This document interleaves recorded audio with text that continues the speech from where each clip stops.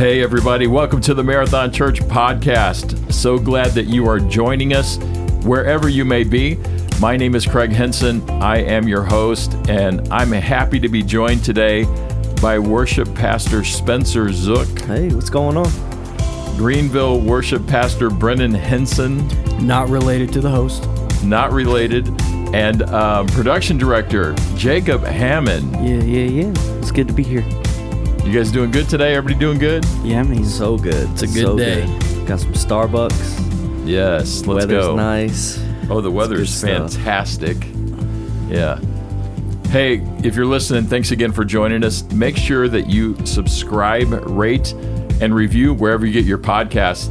And you can always hit us up, drop us a comment or a question at info@marathonchurch.org. Y'all, we are in this series called When Love Comes to Town, and we're focused on helping our people move from the seats to the streets to serve people. And on Sunday, Greenville campus pastor Reggie Smith and I had the opportunity to talk about the Good Samaritan. And I don't know if the message, hit home for anybody else, but it did for me. And my preparation for that message was really convicting, heartfelt, and hopefully I learned to be a better neighbor. Dude, that was the message, like a good neighbor. So it was so good. I listened back through it after Sunday and listened to it before this podcast just to get a refreshing on it. And dude, it was so good. The way you broke down the scripture and the story and applied it, like it was awesome. Awesome, man. Appreciate that. I learned so much, and one of the things that I really had to reconcile was that, like, almost everybody in America knows this story. Yeah. They might not know it verbatim or necessarily from the scripture, and when I asked for, like a show of hands, almost everybody that was present on Sunday had heard the story of the Good Samaritan. And it's kind of crazy to think about this, but because it's so familiar, I think it's lost its impact. Right. People don't get the context of it. And I think that's a lot of the Bible right now. But the more you dig into context of Scripture, it always amazes me how the Bible is so relevant. Like, it stands the test of time in anything. So that's what's really, really cool about this story. Yeah, I loved it that in the Scripture, whenever Jesus answers a question with a question, it's like, look out. Here it comes, And the story that he tells, to really understand it, you have to understand the hatred among the Jews and the Samaritans.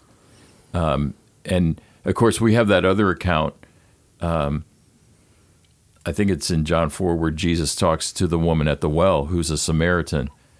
And so you see him trying to bridge these gaps. And I think culturally in America, we have so many gaps. Oh, yeah. Racial, political, philosophical. We have all these gaps in our culture today. And it just really hit me that we have to figure out a way to bridge those gaps, to see everybody as our neighbor, no matter who they are or where they come from. Yeah, and I mean, even thinking about who Jesus was talking to in this, like he's talking to a teacher of the religious law. And I think it's so cool because we talk about filling those gaps and how to speak truth into those things. And I just think it's cool that Jesus kind of shows us how to do it, right here. Because he says, well, what does the law of Moses say? How do you read it? And so he's speaking to them in a way that they understand it. He's talking to them about what they know and using it to teach them truth. So yeah, I just saw that and I was like, man, I love that. That's the reason why we do what we do. Those are, values. And so it just stuck out to me. I was like, man, that's a cool one. One of the things that hit me hard in this, one of the cool things about Marathon Church is that we have a teaching team. And so when I get a teaching assignment, I have several weeks to work on it. And so I obviously was digging into commentaries and text and all that kind of stuff. But then you have a chance to hey, what did this preacher say about it, whatever. And I actually listened to Andy Stanley, and he's the one that brought the Leviticus 19:18 passage to my mind. And in Leviticus 19:18, God is giving Moses the law, and he says, love your neighbor as yourself. But he actually defines neighbor. He says, your fellow Israelite. So for the people in that crowd that day that Jesus is talking to, when they hear love your neighbor, they think the people that look like me, believe like me, talk like me, act like me. And I think to a great extent, we're kind of there in America. Like we only want to love on the people that are just like us, Well, even in the church, there are so many gaps. There's so we might differ in some theology, and I mean, I know a year ago and several years ago, I would have hated people who didn't believe the exact same thing as me. Yeah, that's a great point. And we had a Bible study this morning before this, and all of us have very differing beliefs, and it's really sobering to discuss that and to discuss these different opinions, but not kill each other. Learn from it. Yeah. And be like, hey, at the end of the day, we believe Jesus is the Son of the living God, and that he died and he rose again, and he saves us from sin, and we want to go preach the gospel. And I think it's cool that God has given us the opportunity to do that. And it's giving me a desire to strive for more of those moments with fellow believers, but also the world too. Yeah, and I think that Jesus' main point with the story of the Good Samaritan is that he was redefining neighbor. Yeah. For all of them, but for all of us as well. And I feel like that at the end of Jesus' story that day, like it must have been there must have been a hush over that crowd, like not anybody making a peep or a move, And I have to say it was kind of like that in the worship center on Sunday. It was pretty quiet in there because this question of who is my neighbor, it required me to dig deep to see if there's any racism left in there. Mm-hmm. It caused me to really think about how I feel about somebody who disagrees with me politically or theologically or whatever it might be. Because we just, Clemson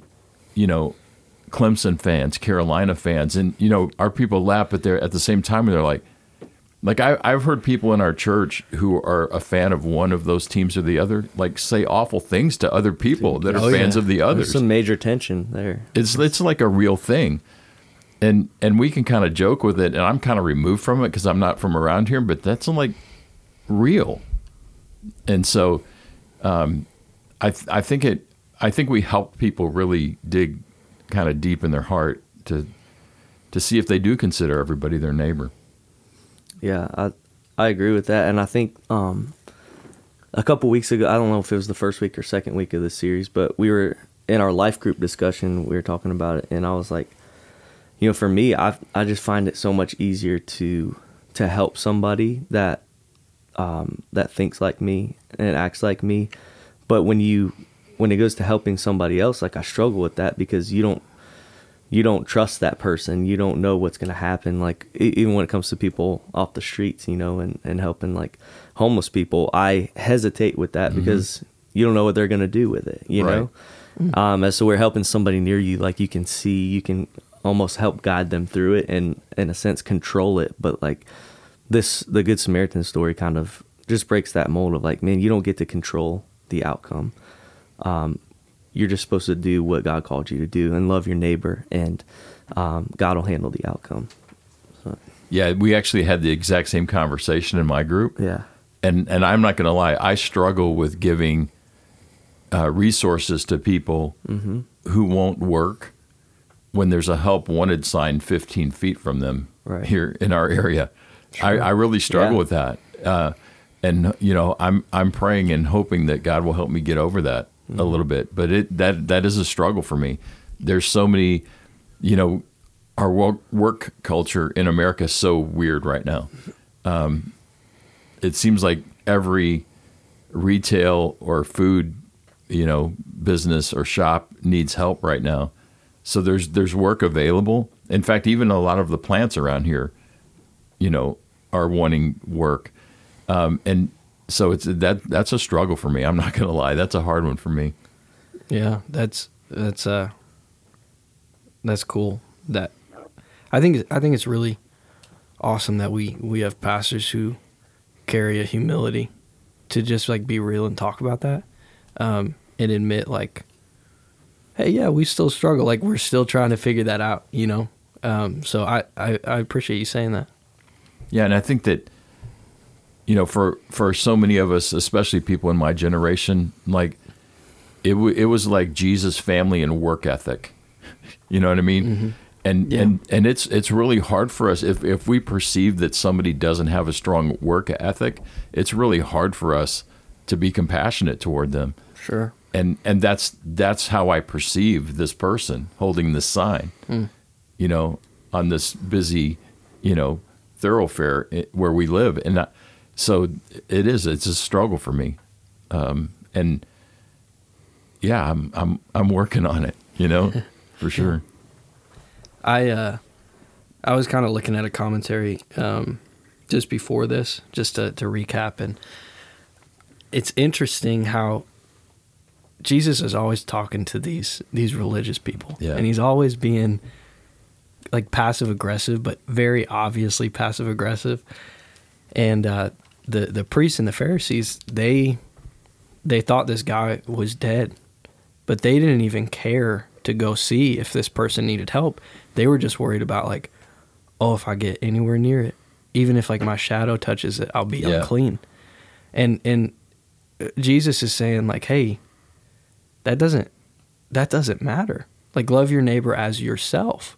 Love people as yourself.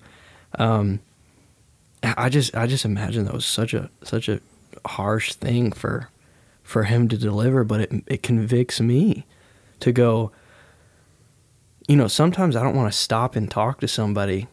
Maybe I'll feel a pull in my heart, but there's been times where I'm just like, no, because I got things to do. Yeah. I got business to tend to. And I think God is really encouraging us and challenging us to say, hey, what if that was you? What if you needed encouragement from me? What if you were down and a stranger was disobedient to me saying, hey, say this to this person, talk to this person, love on this person, and they were too busy. Like, would you want that for yourself? That's a convicting thing for me to hear.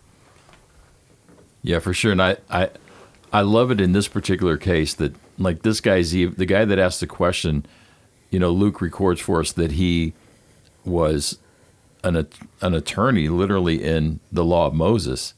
So he knows it frontwards and backwards. And so we shouldn't be surprised when he gives the right answer. What does it say and how do you read it? And he's like, well, love the Lord your God with everything you have and love your neighbor as yourself. And Jesus is like, good answer. Like you can recite it back to me. And I feel like that's us a lot of times. Man, I can recite it back to you. Yeah. But can I actually live in it? Man, yep. That's tough. It's always crazy to go revisit some of these stories because the amount of religion that like Jesus had to deal with and that like he broke with the stories that he told. And man, I wasn't going to tell this story, but I feel like it just fits so well. Here recently, I was having a lunch with a couple youth pastors that we've done some events with and stuff, and there was a new youth pastor there that's going to be a part of an event that we're doing, and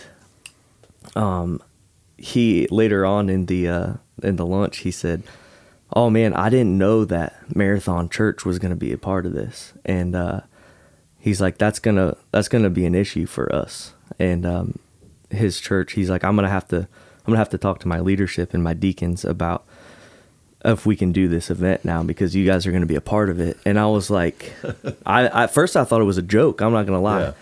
I was like, I started to kind of chuckle. And then I realized like, no, this dude is for real. Like this dude is serious. Like he's not going to let his students come to this event because Marathon's a part of it. Like I'd never like come across that spirit of religion that heavy. And I was like, my heart was broken because it's like this is our community, our students. And dude, I was like, at first I was like just raging. I was like, man, this is messed up, bro. Like, why would you even say that to me? Like, with me sitting right here. And we talked a little bit about it, and I feel like I just ended up, just being like, well, dude, this is what we believe. And one of my friends that was there too was just like, man, it doesn't matter, what church they're from or whatever. If a Catholic church or a Methodist church or whatever from down the road wants to be a part of this and come hear the gospel and come worship Jesus, like, they're welcome, they're welcome in that. But, man, it was crazy to see, like, that mindset of religion is still in our community. It's still within our churches, and we got to break that, and I don't know, man, it was just real for me in that moment where it's like, oh my goodness, dude. And you know what? I'm leading worship for this event, and like, we're going to go worship Jesus and do what we're going there to do, and lead those students in worship no matter who's there. And I'm just praying that God completely just takes down walls and barriers between these churches and stuff, because it was brutal. But yeah, I mean, it exists really at such a micro level. And sometimes because we're blessed to be a part of Marathon, we forget about it, I think. It's never a thought in our minds, like, oh, you're another church, another like label, like type of church, It's interesting because I think we would say, hey, those are brothers and sisters in Christ, but we're not allowed to be their neighbor. Yeah. They don't want us to be their neighbor. Yeah. It's interesting. Yeah. One of the other things that really hit me about the parable of the Good Samaritan as I got ready for this time is that the priest and the Levite, or the temple assistant, whatever you want to call him, like by the attorney's standard, they failed the test. Like he says God's standard is love him with everything you have, love your neighbor as yourself. So the two religious guys in Jesus' story failed. They failed the test. And I think we spent a lot of time focusing on that. Yeah. But I think Jesus really points that out so that we will understand that our neighbor is any other human being. Yeah. It doesn't matter how close or how far. And that's what I was going to say on the back of Spencer's story is whenever I was young, of course, like me and my brother always, got in fights, and only a few physical ones, but mostly just, verbal and that sort of thing. Who won, though? It was always my brother until I got a little bigger. And then my version of winning was just being like sitting on top of him so he couldn't move. So, you guys don't know, Jacob's like 6'4". Yeah. And a couple bills. Yeah, just a couple. No, but me and my brother were always arguing and fighting, and my dad was like, Jacob, why do you have the least amount of patience for the people that are closest to you? And I was like, wow. I never thought about that. And I think, even with that story that Spencer told, a lot of times we have the least amount of patience, respect, or, you name it, that God tells us love to have for the people that are closest to us. Maybe we're short-tempered with our wife, or our mother-in-law, or our parents, or brother or sister. But it was just one of those things where, like you said, like our neighbor is literally any other human being, no matter how far. Like Spencer said earlier, like being able to control the outcome. If they're far away, like we're supposed to love that person, and if they're right by our side, we're supposed to love that person the same too. And I think we just, it can't be skewed either way. Like it doesn't matter who it is. It makes me. You have to love. It makes me think of when Jesus says, I've not come to call the righteous, but I've come to call sinners to repentance. And, you see these religious guys in the text, and they're just like, hey, I got it. Like, I'm righteous, I'm good. And Jesus is like, if you think that, like, I'm not calling you. If you're good on your own standards, I'm not calling you. I'm calling the ones who know they're sinners and who need repentance and who need redemption and who need a savior. If you don't think you need a savior, then try to be your own savior and see what happens. And I just think this story highlights the humility that we have to carry day in and day out to realize we could never be good enough. We're not good by our own standards. We are good because a good God calls us good. Yeah. We're righteous because a good God calls us righteous, and Jesus stands almost as that lens that God looks through and sees us. And that's the gospel. That's the good news, is that we have that Savior. And man, I love how cut and dry Jesus is. Like, I'm not calling the righteous. Yeah. Yeah. And that's, I mean, to be honest, and that's the reason why we're doing this series, is not only to share the gospel, but to teach our church, the people who are willing to listen, like, hey, these are the values that Jesus taught, and it's to make your life better and make you better at life, and then in turn we go, okay, well, we you need a solution to a problem, and Jesus is the answer to your problem. And it's like we were talking about even before we hit record. The world has problems that we have the answers to that they don't have an answer to. That's right. And so I just think, if we want, let's be honest, in the world, I mean, like, the world outside of church, like people far from God, people outside of church, they don't trust the church. Not Marathon Church, but the church. Like, they don't trust the governing body of the church. Yes. And it's our job is to reinstill that trust in the church for this generation. And so how do we do that? By teaching our people to love their neighbor. And in real tangible ways, like you kind of ended with, a good neighbor sees a need and meets it, knows the price and pays it, and doesn't talk themselves out of it. Well, I think it's important. Mine would have been like all those three, and the fourth one would have been like, and doesn't do it only once a year at Christmas. You know? I think that's a great point. Because, and not to say it like we didn't purposely leverage Love Week right here before Christmas, but it just kind of landed that way whenever we wanted to do the series, and we thought our church needed it.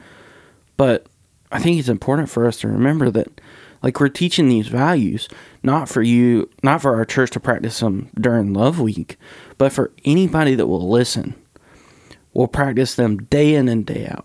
In their jobs, in their workplaces, in the coffee shop, whenever you're, just working on your computer, or with your family at Thanksgiving dinner. It can be a little hard to love people then too. And I think that's my biggest takeaway, is that we have to do this day in and day out, or else it doesn't matter. If we do it once a year, it doesn't matter. That's a great point, Jacob. And we are wrapping this series up with Love Week, November 13th through the 20th. And, that's a big week for us. All kinds of amazing service projects in the community. Over 100 people already signed up just here at the Powdersville campus to go and do that. But you make a great point, Jacob. We're trying to teach our people to do this day in, day out, not once a year during some service week. Yeah. We want you to serve Love Week, but we want it to be an everyday, just part of your fiber, part of your life. Yeah. And what I want to say on the back of it is, like, I don't want to discount Love Week at all. Because no, not at all. This is an opportunity for us to do an event that shows our community that we're really what we say we are. But all throughout the year, we're telling our people like, hey, buy the person's coffee behind you at Starbucks, or pay for the person's meal, or if you see someone that needs a ride, like, and the Lord tells you to give them a ride, like, give them a ride. Tip well. Tip well. Yeah. Listen to the Holy Spirit and do the things that God has told us to do. And it's, in a lot of ways, it's almost that simple. But, it's something that we're telling our people all year long. And even our church is, I would say, practicing it the entire way. Not to, we're consistently practicing. I don't want to like brag on the church or anything, but we're consistently practicing, loving on people through giving sacrificially and stuff like that. And, whether it may be like paying someone's power bill or, providing something for a nonprofit or whatever, like we're consistently doing that throughout the year. And I will say this, like, we don't always hit the nail on the head. We have to be humble, and we have to say, like, sometimes we miss it, But yeah, I think that this is something that, yes, we have Love Week coming up, but this has to be something that we do day in and day out. Yeah, I think that was another big takeaway for me in the preparation for this, is that Jesus is teaching them that your relationship with God is obviously vertical, but it's also horizontal. Mm-hmm. And for me, and I didn't say it explicitly this way, but this is how I feel for myself personally. Look at, if I can say I love Jesus and that I'm in an intimate relationship with Jesus, but if I don't love and serve my neighbor, then I'm not. Mm-hmm. Yeah. And you can't separate those two. You can't, live, breathe, act like you love Jesus with all your, heart, soul, mind, and strength, but not love your neighbor as yourself. Yeah. And if you do, there's a disconnect. And so for me, it was really, it really impressed me that my relationship with Jesus and my intimacy with Jesus is dependent upon my relationship with people. You can't separate them. Yeah. Yeah. And go ahead. Well, it just reminded me of the John 13:34 and 35, when Jesus says, "I give you a new commandment, Mm-hmm. to love one another as I've loved you, and this is how the world will know that you follow me." I'm like, man, that's a pretty big deal. That we should probably love like Jesus, and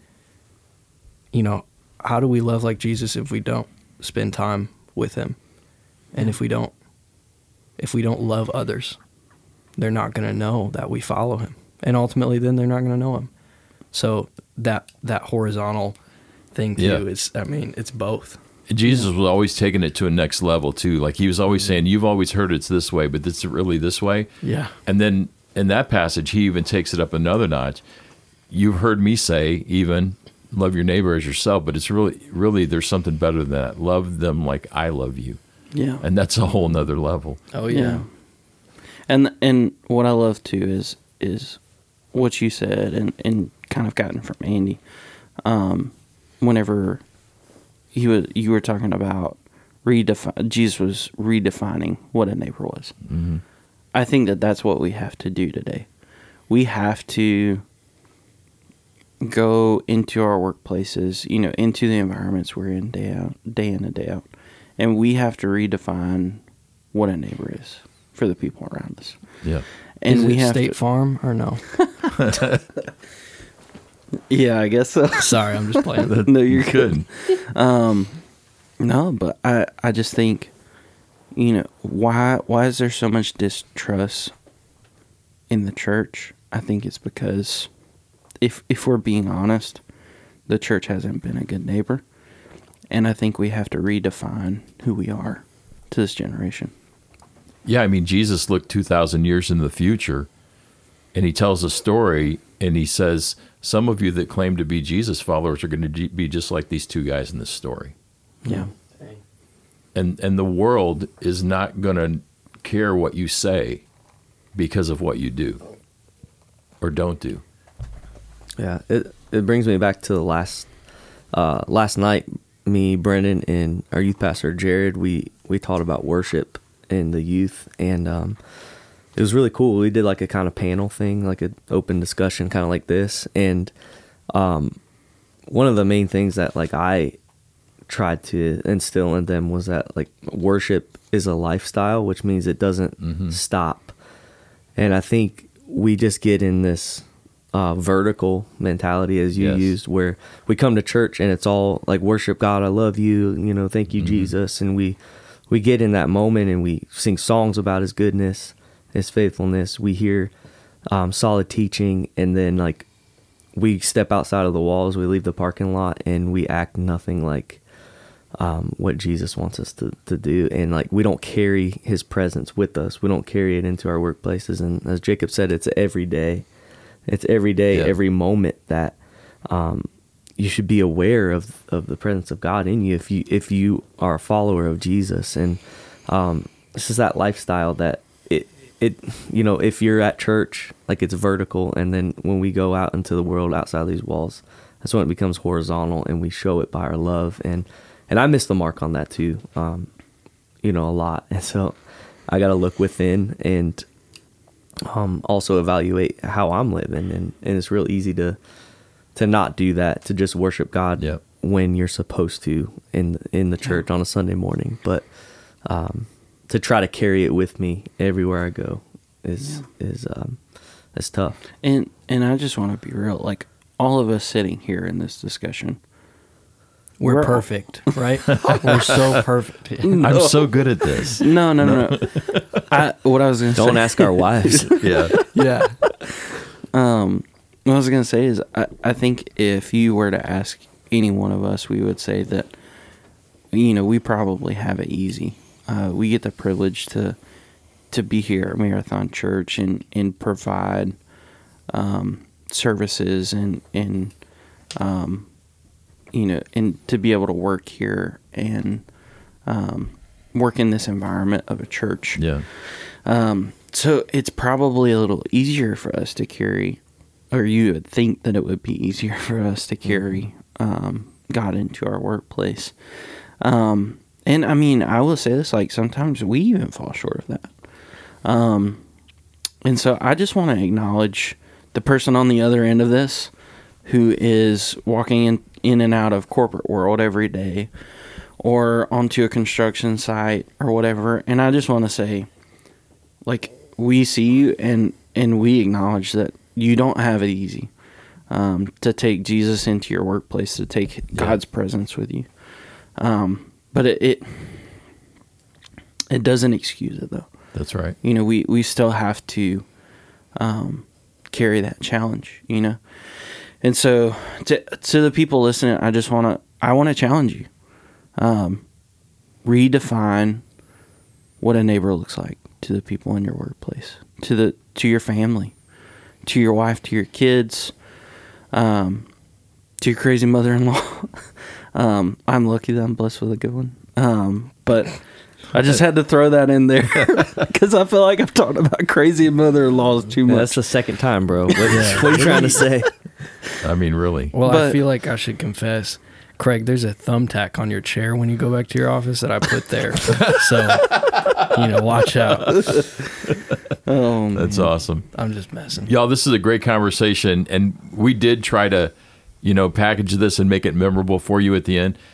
If you see a need, meet it, know the price and pay it, and don't talk yourself out of it. And that third point was especially for me. I'm trying not to talk myself out of it. And Jacob's fourth was don't do it once a year. That's right. Make it every day. Yep. Anything else you guys want to add to this conversation today?